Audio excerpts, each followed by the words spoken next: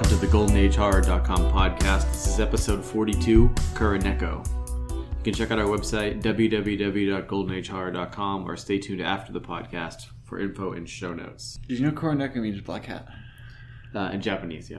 Yeah. This is a Japanese film. True.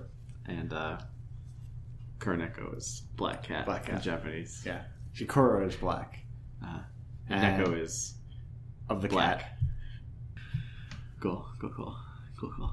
This is a 1968 horror film from Japan, directed by Kaneto Shindo. I'm going to trust you on that one.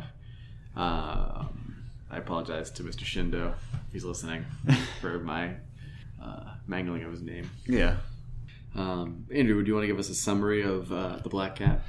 Or Kuroneko? Kuroneko? As it's pronounced in Japanese. Would you like a summary in Japanese?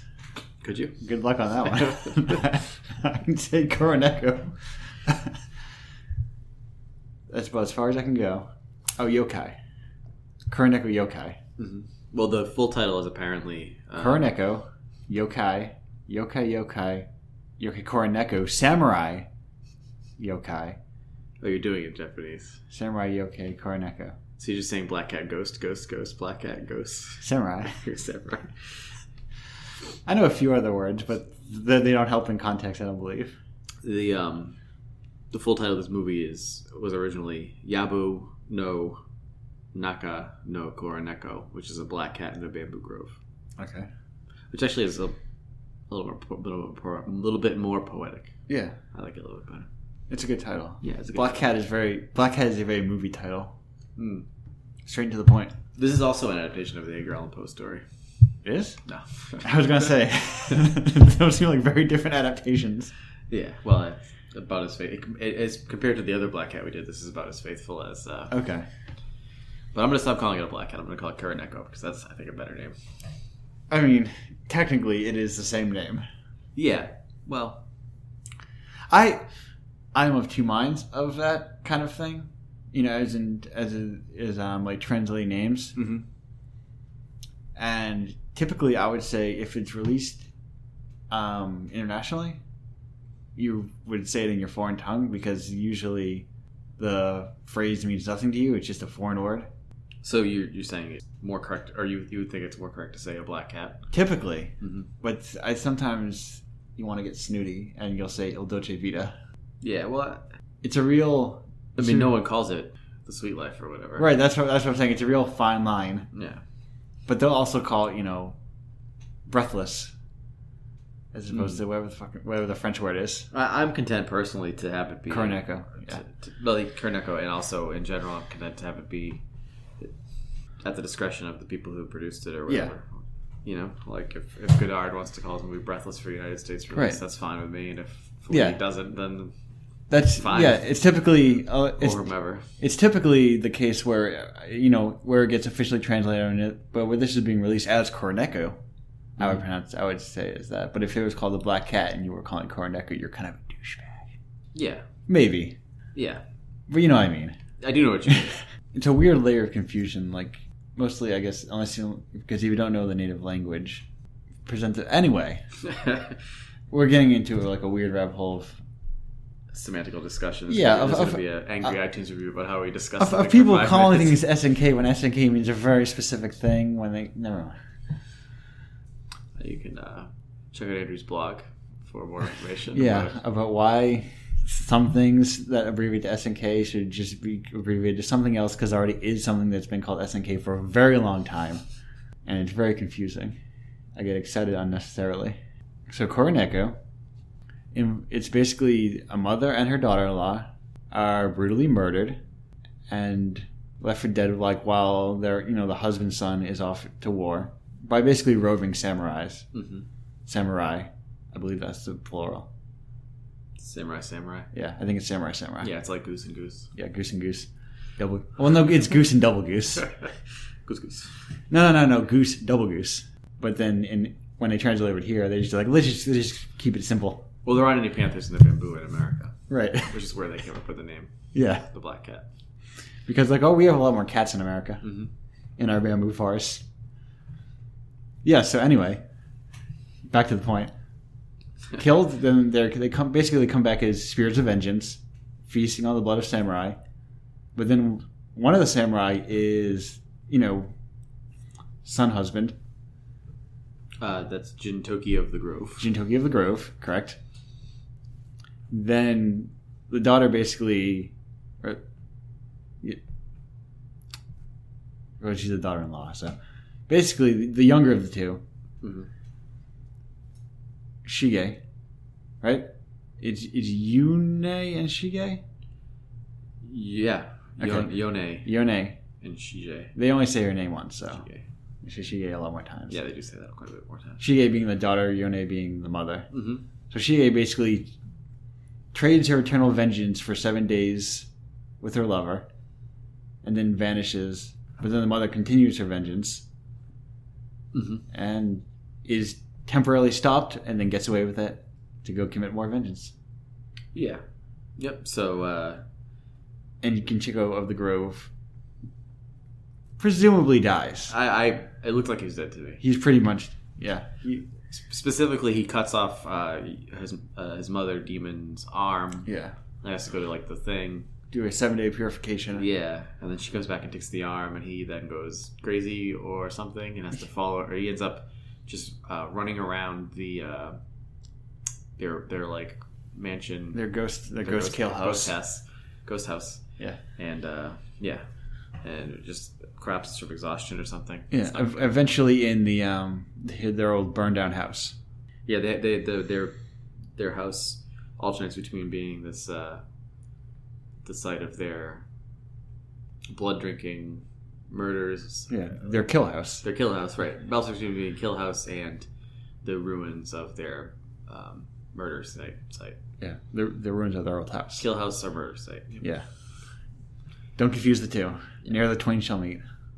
Those are technical terms. Yes. That's from the...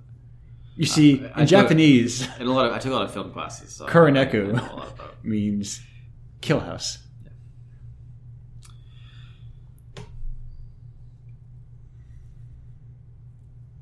So I like this movie. I did too. Yeah, I thought it was pretty good. One thing I want to say right at the beginning that I noticed... Mm-hmm. Sound was very effective in this film. Like, yeah.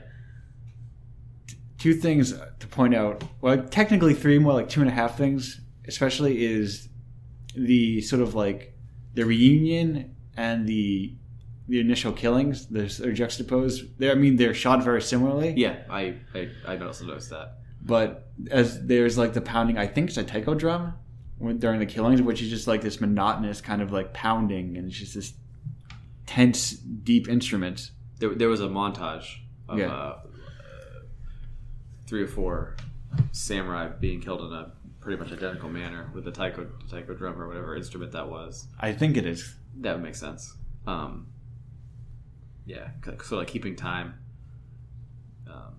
But it also just has like this kind of like ominous sound to it, because it was most of the soundtrack, and it was just it's deep. But then juxtaposed when what's his name again? Jintoki of the Grove. Jintoki. When he comes back, it's the same scenes being shot, but it is like a single stringed instrument with a little extra flourish just tucked in occasionally. Yeah, and that's interesting because they did visually it's like almost symmetrical to the killings, but the sound sort of frames it in a different way. But it also, I think, creates a bit of tension because it also sounds like it could be like a bittersweet thing, mm-hmm. and you think they're going to kill him. Yeah, actually those scenes are very effective probably because of the way they were shot to reflect one another. Yeah, and like you're saying, the music. It's because it wasn't purely like a triumphant return, sort of like romantic, like accompaniment. It was very much this kind of somber, subdued sort of thing. Yeah. And I was to say I was more impressed with the visuals of the movie in general than I was the sound. I'm not putting down the sound, but I just found the visuals very striking. I know there was one early on when I think it was the first murder.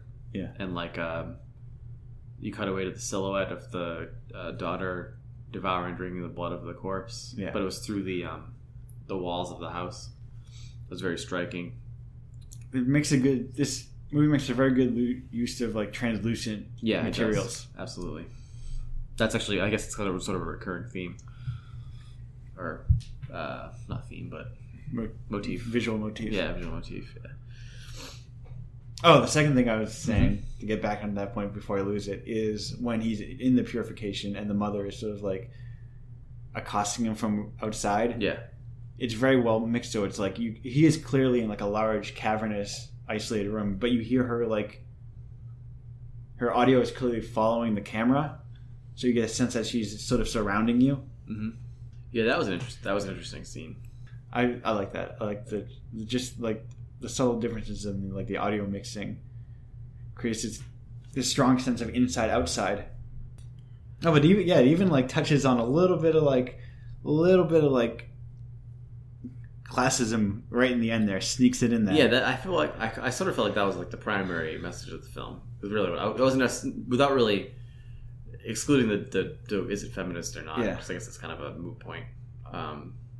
That was what I thought I was kind of getting at, was that like there was sort of a recurring dialogue throughout the film about samurai. They are not like the chivalrous, right, warriors of virtue from the very beginning. Right. Yeah. Well, literally. Yeah. Exactly. From the jump, you know that they're not these sort of like noble warriors that this guy like claims at them to be. These protectors of the realm. Yeah, so it's very much about the victims of sort of those or sort of that mythology. Yeah, and the price of having a bunch of warriors wandering around. Yeah, of I guess like peace through just violence. Right. This is a ghost story. Yeah, which I don't think we've done too many actual ghost stories, have we? There was House. Yep, also a Japanese movie. I think the Japanese skew towards ghosts as their main monster.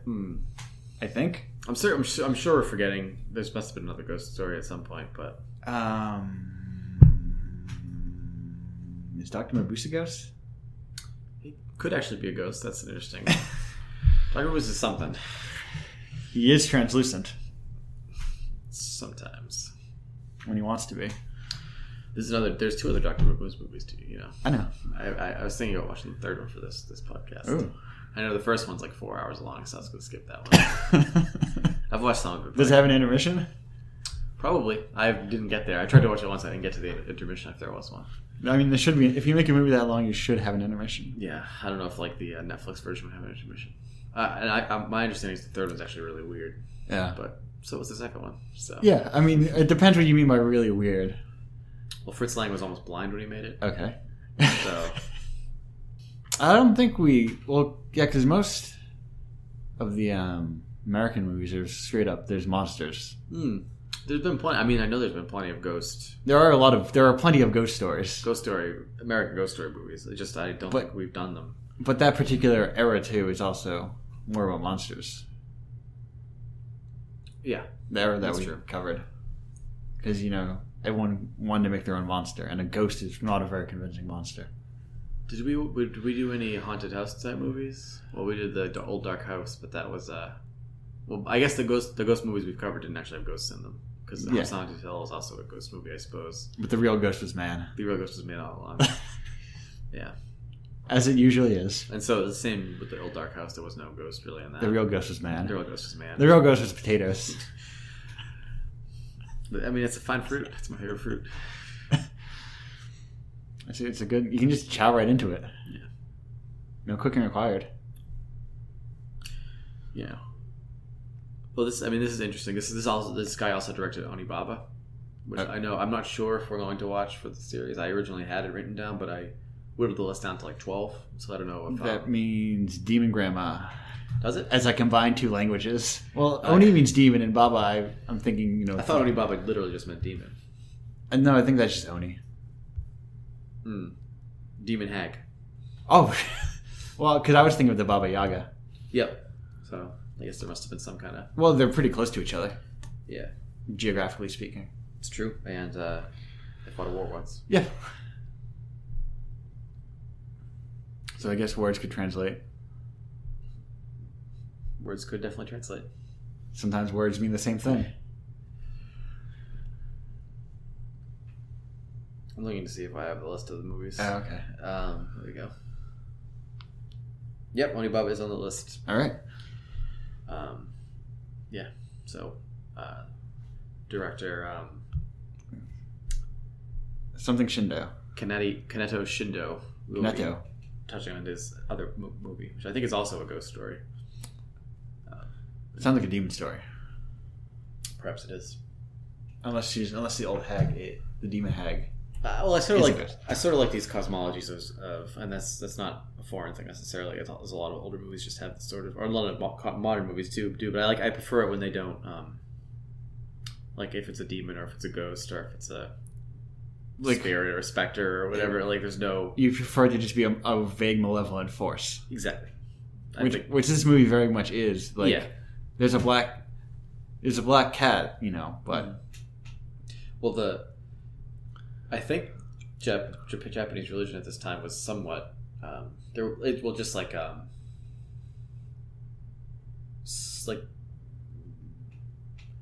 the Roman Empire or something, where there was a lot of competing religions and things. There was in this exact movie. Yeah, there was in this exact movie too. Because she was like, "No, I don't follow." Oh, right. And she says, "I follow the yin and the yang." Yeah, I don't know what he would do. Would that be like Shinto?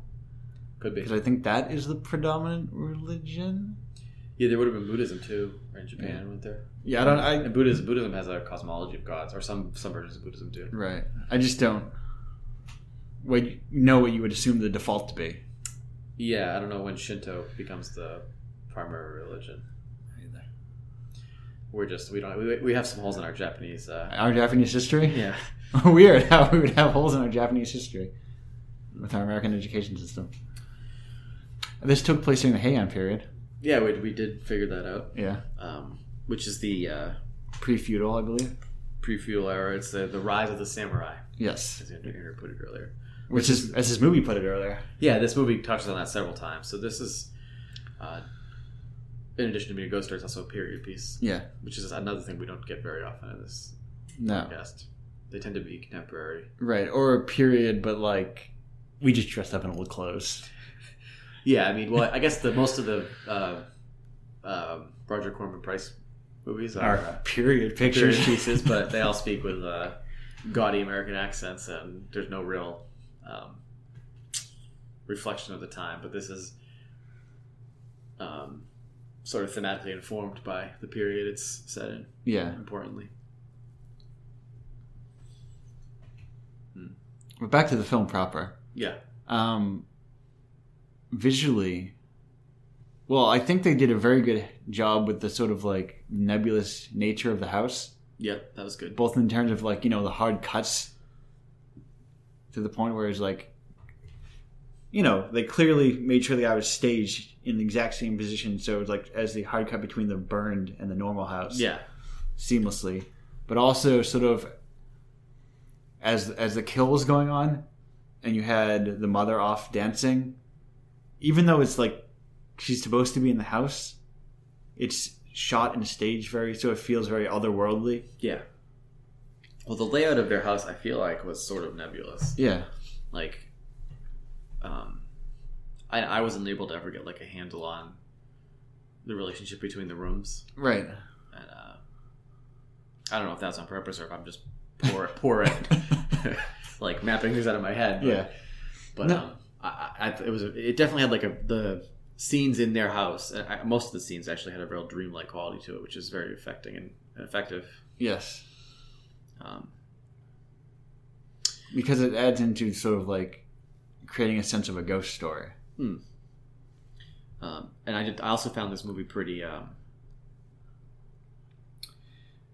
Something else I thought was interesting about this movie was the way it felt very, as you were saying, theatrical. It felt very stagey. Yeah. I know that you mentioned earlier that there was some sort of Japanese theater that they seemed to be.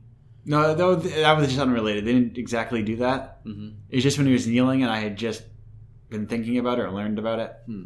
So I happened to be thinking about it at the time. Although I don't think they necessarily used it. because that's a very different thing. Yeah. Okay. Well, anyway,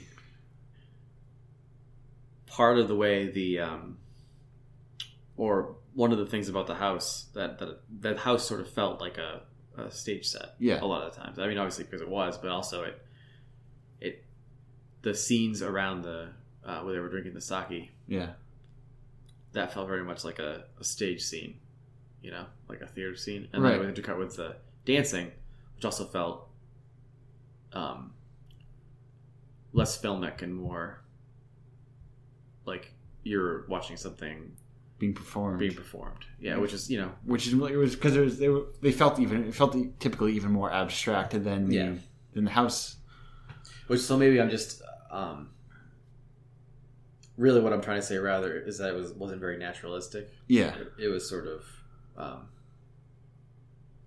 expressionistic. Theatrical. Yeah.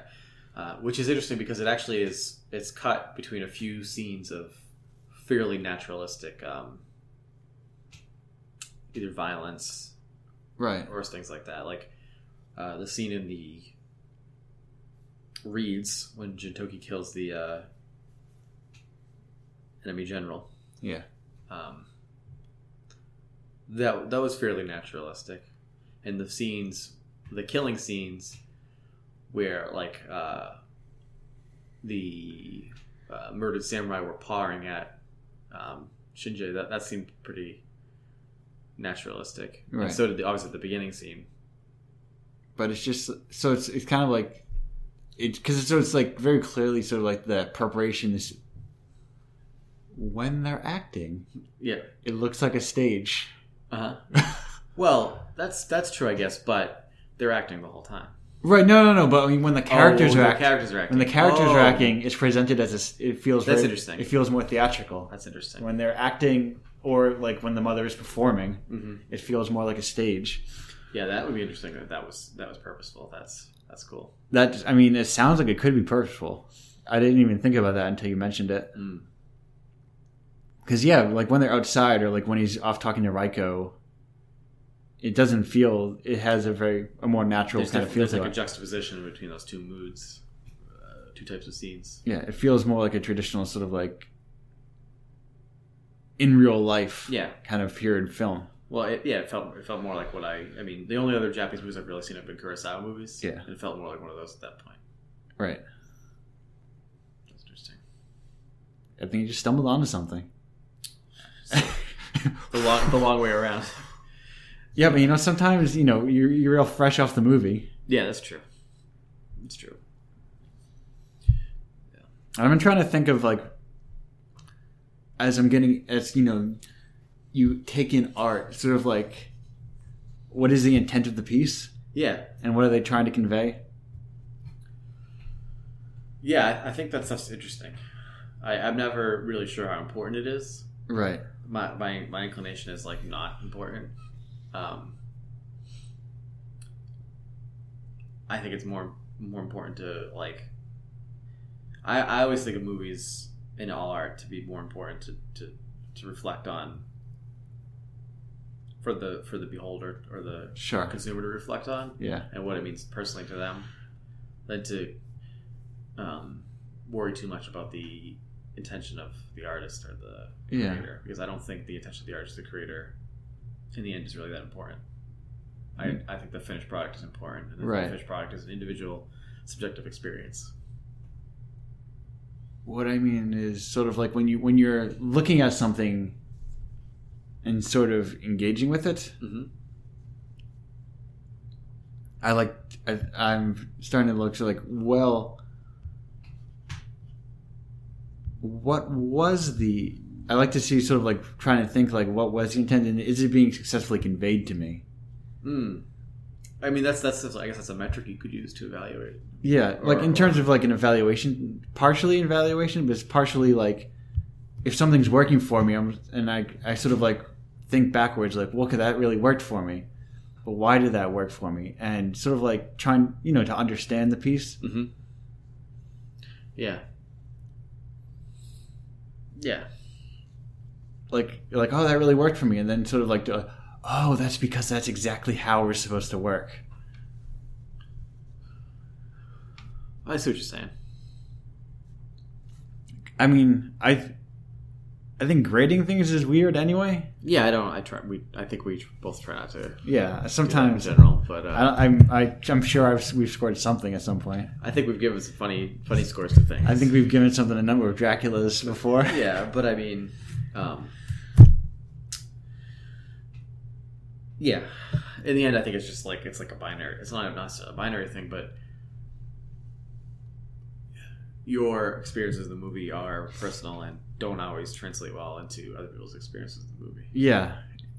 I mean, your experience with the movies can change with time of day. Mm-hmm. That's why we try to talk about the movies and not, about how good the movie. Well, we do talk about how good the movie is, but we don't try to evaluate it. No, we try to talk about it. If we say why we thought the movie was good, yeah, it's sort of like what made the movie good to us. We try to just offer observations about the movie. Right. Yeah, because I think that is sort of like in a lot of ways more effective than just like... Because that's sort of like the same thing, is what I'm saying, is you are evaluating something to some extent, but you're sort of also evaluating by breaking down the pieces and saying how these pieces worked and how these things interwove with each other and how they all kind of fed back into my own experience. Yeah. I will say this, for this movie as a horror movie, there's not that much to goof on it. It's like pretty straightforward and like... No, I mean, I'm not sure about the translation in some parts. Yeah. Because it could have just been... It is a movie from 1968, so...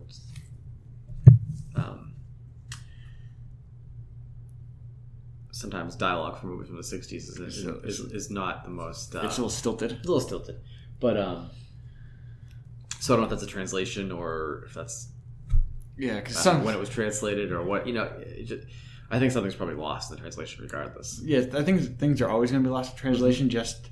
Like, even if you understand the language through and through, I think things are always going to be lost in translation because you don't necessarily have the culture. Yeah, that's absolutely to base right. it in. But yeah, there's a whole thing between, the concept of translation and localization. That's a whole other topic for sure. Yeah. And we haven't really touched on it a lot, given this is like the fifth or sixth horror movie we've done. Well, because for the most part, we don't have the vocabulary. So we're not equipped to discuss it, I guess. No. Yeah, that's true. The last movie the only movie that I felt sort of comfortable with, like going word by word with to some extent, was Pan's Labyrinth. Mm-hmm. Because I've retained enough knowledge of Spanish that I can comfortably hear along as I read the subtitles. Did Del Toro write that movie as well? Probably. I think he's usually a writer-director type. Yeah, I didn't know if he was a writer-director type. If he was just like a story guy, and then I think he's I think he likes to get all in the guts of everything. Yeah. I read some of his script for At the Mountains of Madness. Yeah. It was actually pretty good. Oh. It's never going to get made. Not yet? Maybe. No, I don't think it's going to get made. No? Not that one. It was cool though. It was like had a Call of Cthulhu vibe because it was like set in the 30s or set in the 40s maybe, but it was... But if anyone could do weird Lovecraftian monsters... Well, I think the problem with that is he wants to make like an R-rated movie that's going to cost like $100 million. But then it's also going to be like not a blockbuster, but like a Del Toro movie. Yeah, it's going to be like a yeah. Well, anyway, that's a whole other topic as well. Right. Yeah. So yeah, that's Kuroneko. I don't know much else to say about it. No. Honestly, I mean, it's a good movie. Yeah, it's through and through. It's a good one. Yeah. So now we get to everyone's favorite segment of the podcast. What's that? That's the part the outro. Where what? The outro? No, the segment we do every single week. Go ahead. The ones the fans look forward to. The Bechdel test? No, not that one. That's a moot point. That was like we realized 2 episodes in there, it's never gonna happen. No, not only is this not a great metric for judging a film, but also not gonna happen. Go on. like I was saying, I mean, you should know this by now. Yeah, well, you do it every week. Every week. Every week. You're like, I'm getting it all in on this segment of the podcast that I'm super into. And that is our favorite Dracula? Our favorite Dracula. Where was he this week? Well, I think my favorite Dracula is probably Bela Lugosi. No. I mean, in this week, we try and find the Draculas of every movie. Yeah. So where was the Dracula in Current Echo, you think? The Dracula was man the whole time. Oh, shit. I mean, that's usually the case, but that's spot on this week. Well, sometimes it's not man, sometimes it's Dracula. Sometimes it is Dracula. But no, you're right. This time it was man. Yeah. So I think that so far puts you at like 95 points, which is a pretty good score, honestly. In Dracula? Yeah, 95 Draculas. Well, I mean, you have 95. I have 95 Draculas. No, I would say you have like 95 Renfields, which translates into about 13 and a half Draculas. Yeah, I guess if you're using the Imperial translation. I am. Okay. I mean, what do you think? Dracula is not from America. Of course I'm going to use it. Well, so shouldn't you use the metric system? No, but he's a foreign invader. Oh, okay. So he's kind of co-opting our systems. They're not sending their best people, Andrew. They're sending Renfield. Yeah. He's just going to come over to America and eat our bugs. Or our rats or whatever he eats. We'd like to start taking listener questions and comments on the show. I know Andrew especially has been talking about this. He calls me every night to tell me how badly he wants listener questions and or comments on the show. Once a night. Every night. Every night. 7:45 p.m. If you have a Eastern message, Standard Time. If you have a message, you can leave a message for us by calling 508-817-3408 and leaving a voicemail. Or if you would never do that for strangers like I wouldn't. Are there any other options? Well, some people like to call messages and leave voicemails. Oh, I certainly don't. That's a common thing on podcasts. Is it? Yeah, it is. I've never heard that on a podcast. Well, you don't listen to enough, I guess. Apparently, I don't. I actually haven't listened to podcasts in a while. You can email me at matt@goldenhr.com. That seems like the ideal email address. Definitely. You could also email to spookyboy scares him up at goldenhr.com. That's Andrew. I probably won't answer that. Spookyboy scares him up. Spooky Boys At goldenhr.com. I'm pretty sure it forwards to your actual email address. So. Okay. Then, So you might then I might get it. And matt@goldenhr.com. Which is the better option. Yeah, I'm more likely to receive your message than Spooky Boy scares him up. Spooky Boy scares him up at goldenhr.com. But Andrew's the message manager, so if you want to give him a... I'm going to delegate message manager over you. Okay. That was episode 42 of the goldenhr.com podcast. We're only 8 away from episode 50. Yes, which sounds like a milestone. It's a number. So it's 42. Certainly.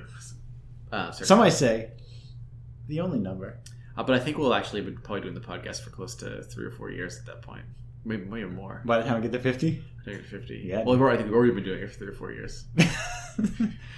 So we managed to squeeze out 50 episodes. Yeah. Well, there was almost a year we took off one time. Oh, okay. But next, hopefully next month, but the next episode for sure will be Eyes Without a Face. Eyes Without a Face. Yeah. We're going to be listening to it for about an hour and a half long. Yep. No. And then by then we're going to give our full opinions on it. No other songs. Well, I was going to say something funny about Billy Idol, but then I realized there's nothing funny about Billy Idol. It's a serious business. You sure Billy Idol himself isn't funny?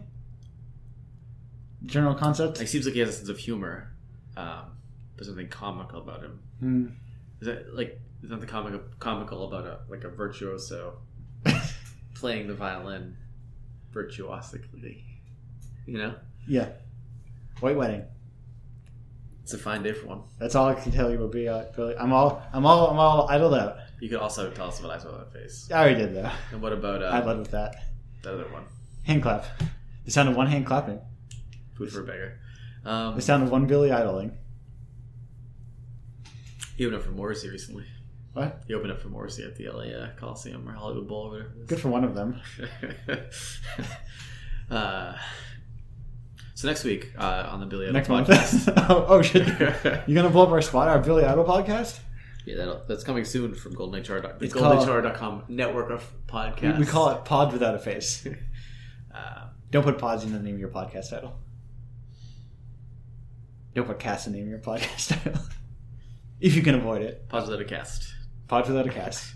Cast without a pod. Feel free to leave us a positive It's a rating nice or review on day for iTunes. us. Go on. No. Podcast.